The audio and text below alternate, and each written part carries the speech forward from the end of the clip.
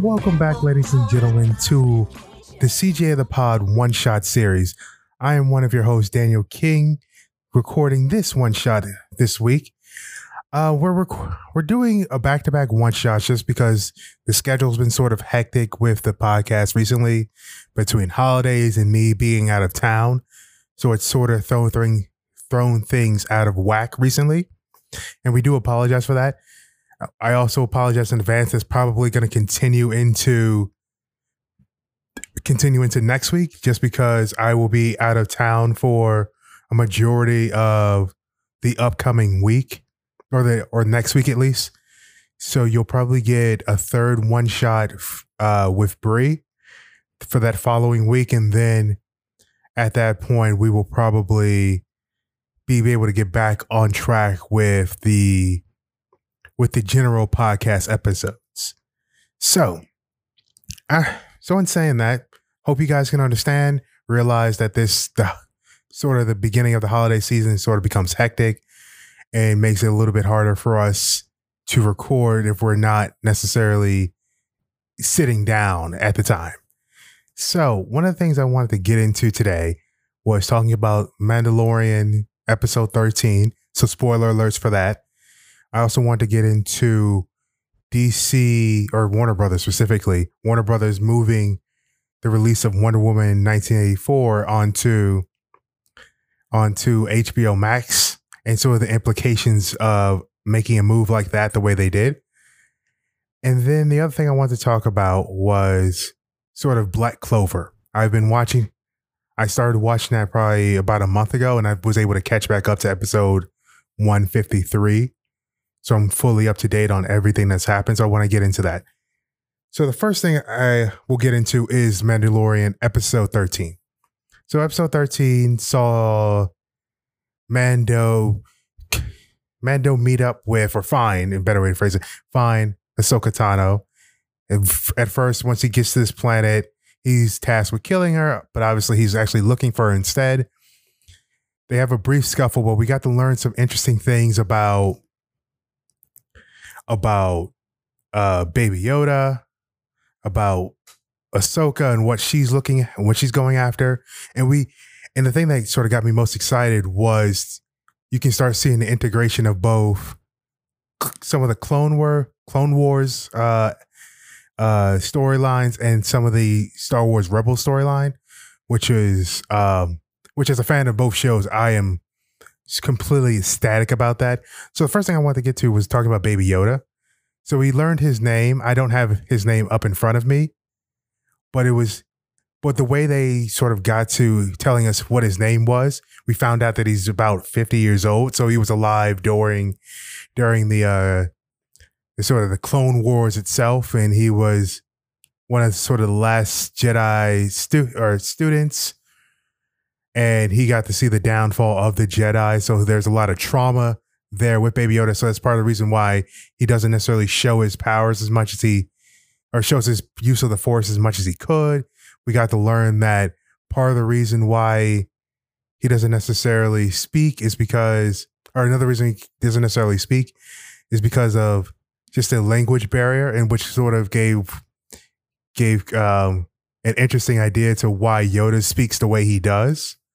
And being how that translation of language doesn't necessarily pair well coming through the Force, but is easier to talk through the Force, which is how Ahsoka and Baby Yoda were able to talk.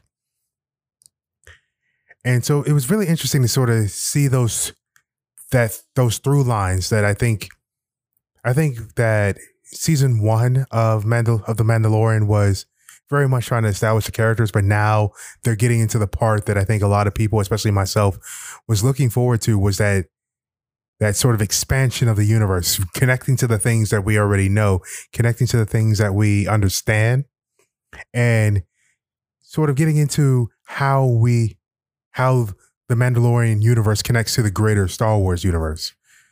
One of the best parts of the episode is once we get towards the end of the episode, and we find out that Ahsoka is looking for I always forget how to say his name. I think it's Admiral Todd. or Thrawn, Admiral Thrawn. That's what it is.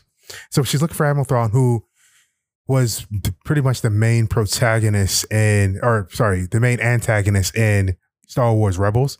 And he was such just this charismatic force in the show that every time he appeared, it brought the show up. Right. And I think that's one of the things that, at least in Mandalorian, that I think Star Wars can get back to is creating compelling villains again.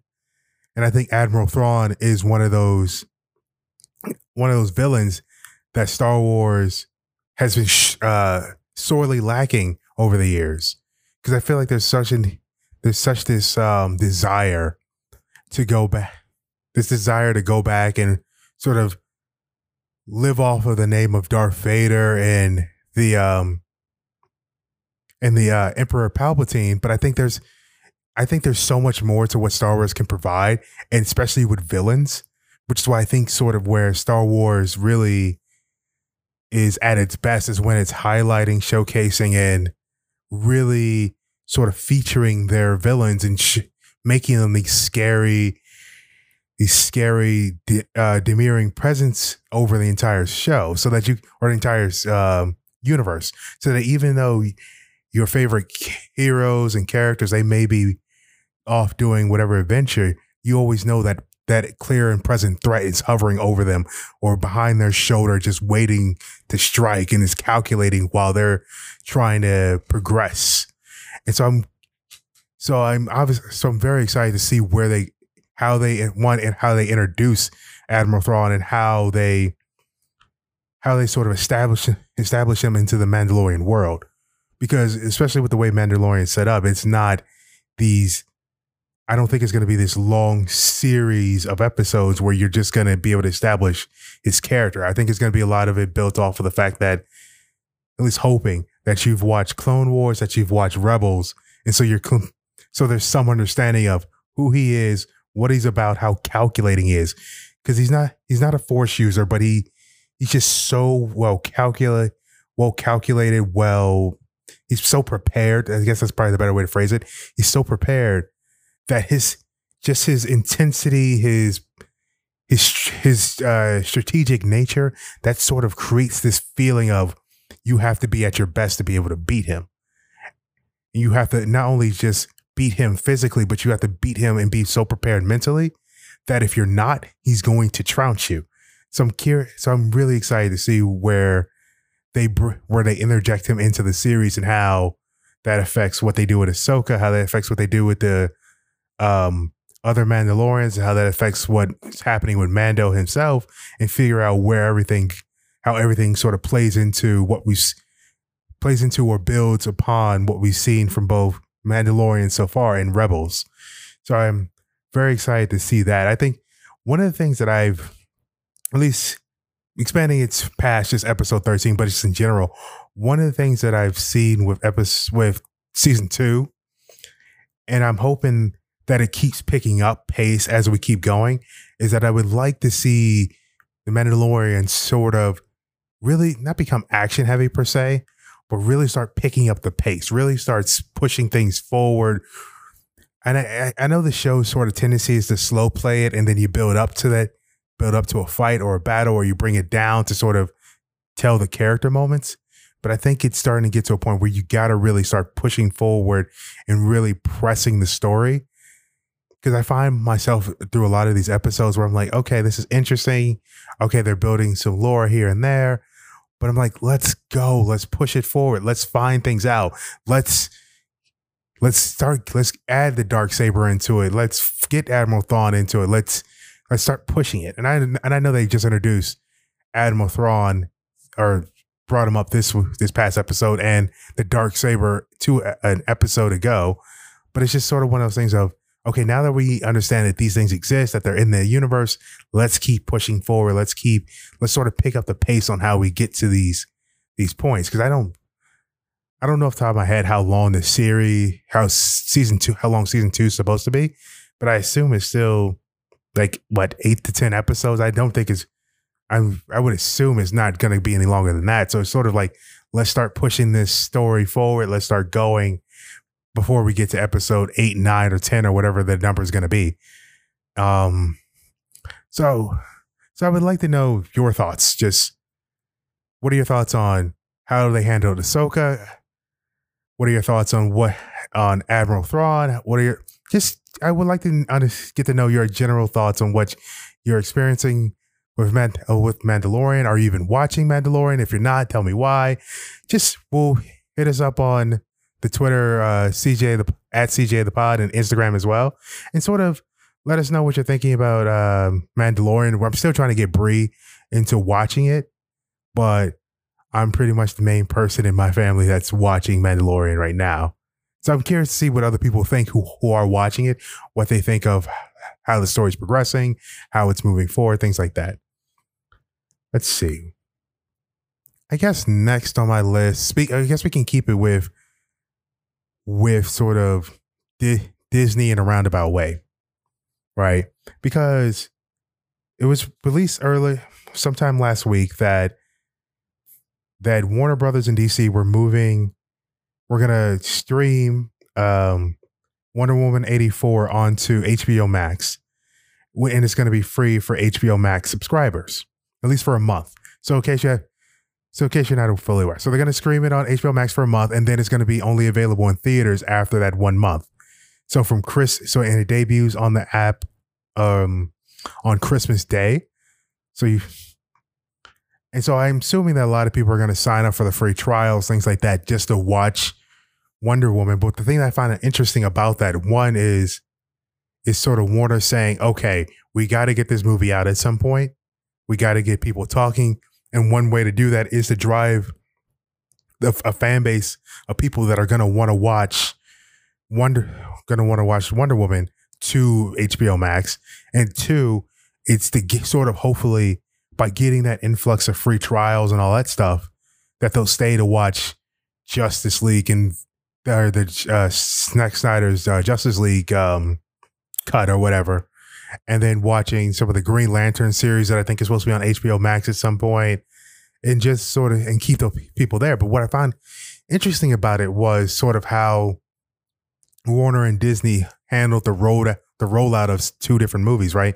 So we obviously had Mulan earlier this year come to Disney Plus, but it came with a premium price of about $30. I know for me, I didn't pay that to watch Mulan, especially after I heard some reviews about it. I'm like, I'm not going to pay $30 for a service I already pay for to go see this movie. If it's there, it's there. If it's not, whatever. And I'm wondering, and I think that's probably going to be a trend that Disney's going to, if Disney moves to having some of their more profitable, I guess what's the word, more profitable properties come on to Disney Plus. I'm wondering I assume they're going to probably judge the success of Wonder Woman after that and see how many subscribers does HBO Max get because of Wonder Woman, how many people stay once that month is up, and then how many people actually go see it in theater as well. Because I know for me personally, I'm probably going to still see it in theater first, regardless of the fact that I have access to HBO Max. I'm probably going to still see it in theaters anyway, just because I'm something like that. I've heard from a lot of people that they don't necessarily want to go to movie theaters anymore. They don't necessarily feel safe there. And I get that. For me, I've always been like, as soon as it feels like theaters are safe, I'm going to go. Even now when I've been to a couple movies in the theater when, during the whole pandemic, and I've been there and most, I think there's been 4 people, including myself, in the theater. And for me, that felt extremely safe because I never like to sit around anybody anyway, especially if I'm going by myself. If I'm going by myself, then it makes it easier for me to just say, whoever's in the theater, you spread out, go wherever you want to go. So come Christmas, if that stays the same, I would feel extremely confident going to the theaters to see it. So I think it's going to be a strong test for both streaming platforms and how the pandemic has affected this growth for streaming platforms and how much it's affected theaters as well. Because I'm wondering how many people, once that month is up, it's just going to go see it in theaters. and they're not even going to subscribe to HBO Max, right? Because that's a lot, and it makes me think with Disney, because Mulan obviously didn't do as well as they wanted it to do. It also probably didn't. It wasn't probably the best movie they could have used. So it makes me wonder, especially like with a Black Widow, for example. I'm wondering if Disney sort of rethinks their strategy with Black Widow and says, okay, let's put it on Disney Plus, have people see it, get good word of mouth.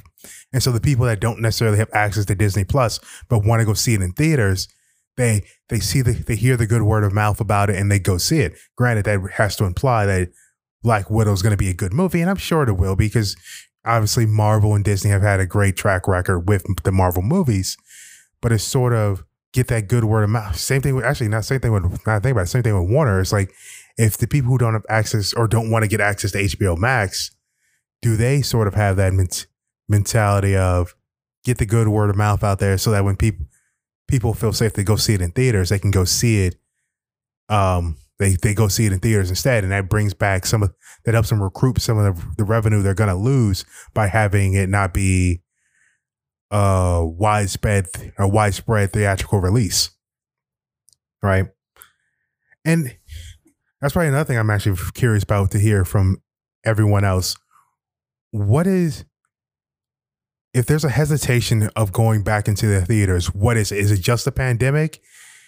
Is it just you've gotten used to having access to movies at home? Like, I'm curious to hear what all of you listening think of what, if there is any hesitation to going back into the theaters to watch a movie, what is it? And as I said, hit us up on socials and let us know, because I'm very curious about that. Because as I said, I'm comfortable going back to theaters just because I know the way I want to be in a theater anyway. I want to socially distance regardless whether it's a pandemic or not.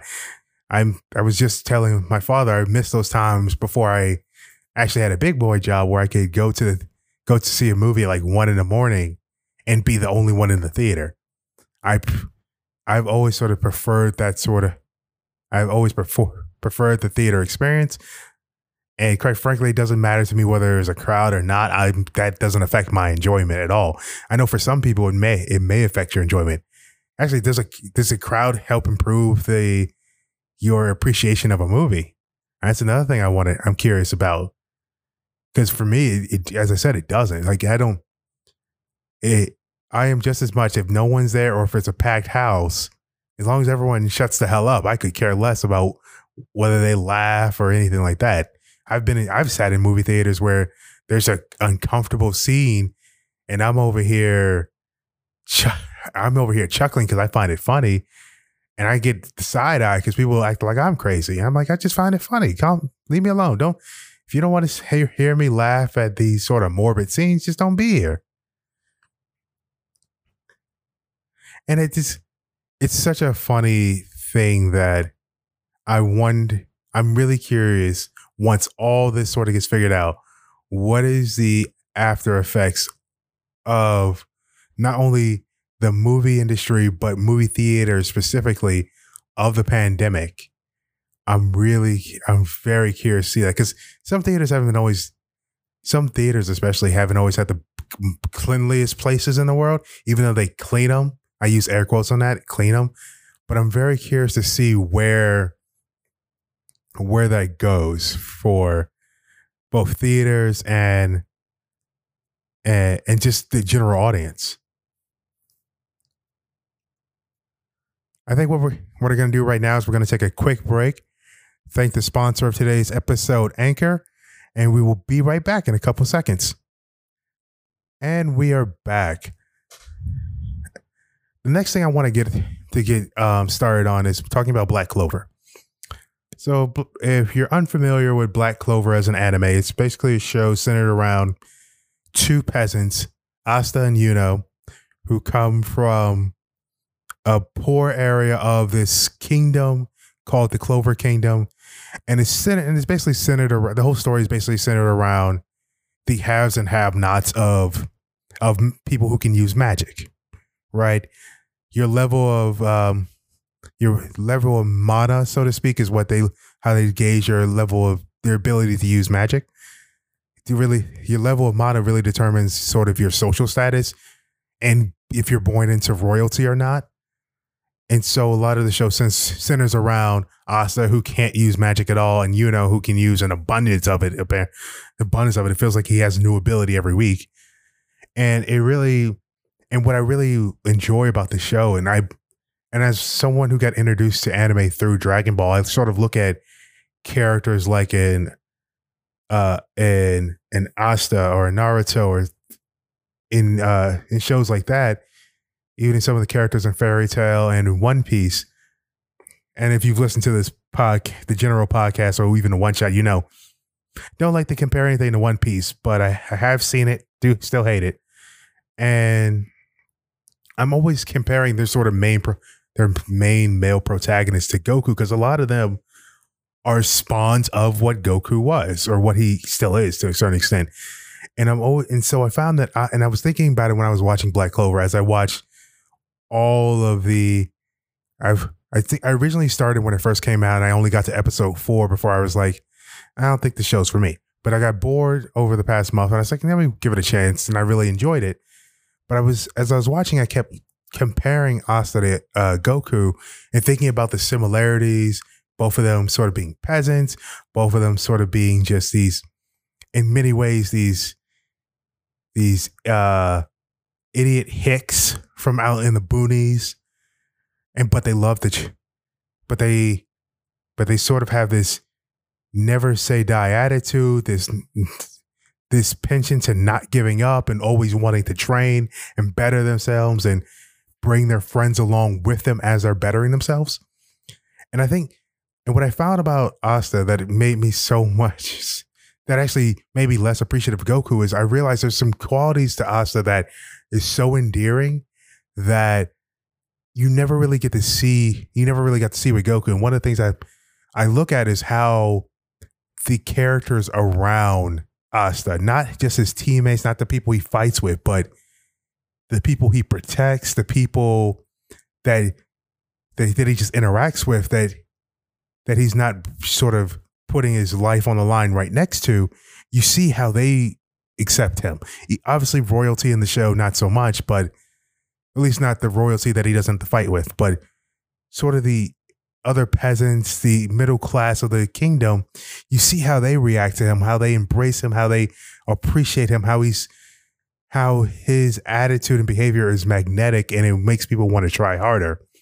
And I think to a certain extent, Goku has that ability, but the way it was always presented always came off as he was, I guess, that he was better than because of it, right?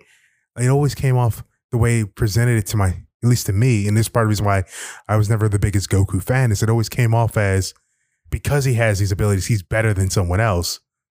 Whereas the way they presented with Asta is always, he's just like you because he cares so deeply about others.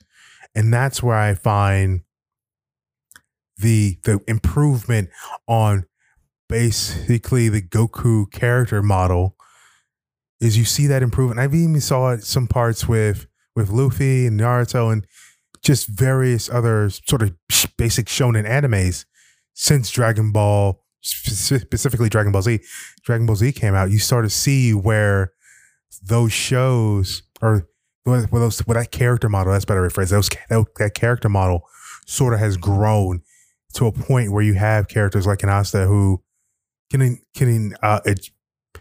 inhibit a lot of those same character traits, or embody, that's better rephrase, embody those same character traits, the stupidity, the need to train and better themselves, the sort of never back down from a fight mentality.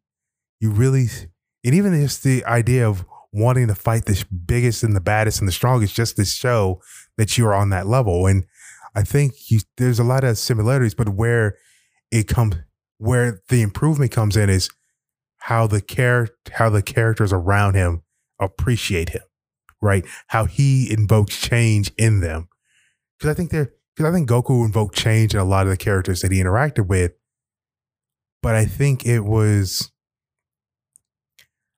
came off better the way the Black Clover writers presented it. And I think that's just obviously the growth throughout time when you see that same character model damn near done to death, right? And another thing I really appreciate about the show is the arcs. Sometimes I admit some of the arcs, they'll go on a little side path to get to where they want to go.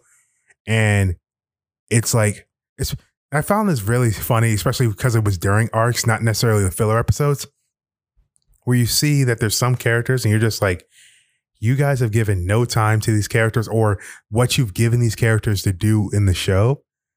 I don't care. I just don't care.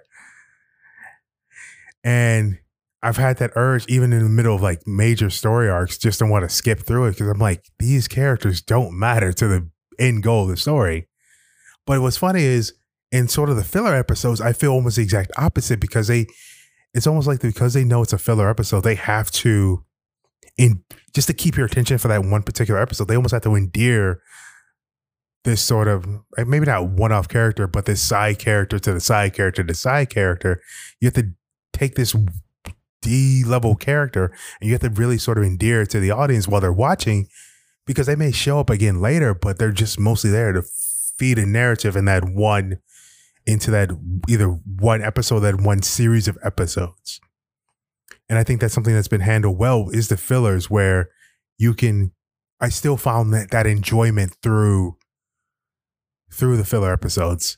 And it's the arcs, which oddly enough, where it wasn't fighting, if it wasn't fighting, some of the character episodes with this D-level characters just was like, okay, well, I guess we got to do this to get back to what we want to do. And one of the other funny things I noticed while binge watching the all 153 episodes so far over the past month or so, one of the things I found very interesting about it was, and maybe this is someone who has a trained eye for animation will say, will be like, duh, of course you can notice this. But for me, it was very clear to notice, and just in general, when I watch anime, the sort of the high budget episodes and the sort of lower budget episodes. But the thing I noticed about Black Clover is just where you could see that the art style changes ever so slightly. I started noticing that more while binge watching it. Obviously, you'll notice the big swings in the episode budgets because the animation just picks up in a way that's almost unexpected when you watch like the previous episode. And so it was interesting to start to see that as someone who loves animation the way I do, start seeing those little differences where the line weight around someone's face is a little more refined with a better budget, or even like in some of like the bigger budget episodes, you can almost see some of the outlines around the character itself sort of disappear. And it becomes this sort of fine and refined and fluid animation style or just a character model where it's so refined and fluid that it almost feels like you're watching a cinematic rather than a 2D animated show, or even if it's like slightly 3D animated as well. But you start noticing those small little differences that you may not notice when you're just watching it casually or watching it week per week, because you sort of get separated from one story beat to the next. And so yeah, let me know what you guys think of about Black Clover. Let me know if you've given it a watch. If you have given it a watch, let me know some of your favorite characters, favorite episodes. I know one character whose name I can't say, and I won't even attempt to say it. I've been trying, and it still never works out. But Leopold's older sister of the Crimson Lions, Crimson Red Lions, I think is what they're called. Whatever. But Leopold's older sister, every time she's on the screen, I'm glued. I'm hooked because yes, she has this sort of overbearing presence when she's on screen, but it's so funny to watch. It's so entertaining to watch that when she disappears for episodes, I get disappointed. I'm like, I don't care about Leo. I don't care about his older brother. They don't matter to me. It's all about the older sister in that family for me. She's just so wildly entertaining. So yeah, let me know some of your favorite characters, episodes, things like that. Let me know where you guys are with Black Clover. And let me see. What else can we talk about real quick before I wrap this up? Okay, I think I'll wrap this up on a positive note, right? So I saw a report this week, and I actually watched it later on after I saw it. But I saw that Marvel changed the intro title card to Black Panther to feature Chadwick Boseman as Black Panther, to feature some of the behind the scenes stuff, just some of the things that really cast him in a very positive and bright light. And I thought it was such a touching, beautiful thing. And you could really, and I always believe that when someone dies, you really see the impact of them once they're gone, right? Like you see the outpouring of tributes after he initially died, but to see them still continuing, that lets you know that that Chadwick left a legacy that will hopefully stand the test of time. And it honestly made me it's sort of one of those good pieces of news that you don't necessarily get a lot especially right now during a pandemic and all this stuff. But it was a very good piece of just news and media to see that Disney's still thinking about him, Marvel's still thinking about him. They still appreciate the work he put into Marvel and Black Panther and Disney as a whole, and the representative he was, and just apparently to everyone as the kind-hearted soul he was. It was very touching. It was such a small thing to do, but even there's that old saying that even small things can leave the biggest impact. And I really think even just changing the introduction to Black Panther was such a great thing to do, such a nice, just heartwarming thing to do. So kudos to Marvel and Disney for that. And I guess with that, I'll close it out and just say thank you for listening. As I said, with the change in schedule, you'll get a couple more one-shots before we get it back to the general episodes. And with that, I just want to say peace and love, ladies and gentlemen. Make sure you tune back next week for another one-shot, I believe featuring Bree, next week.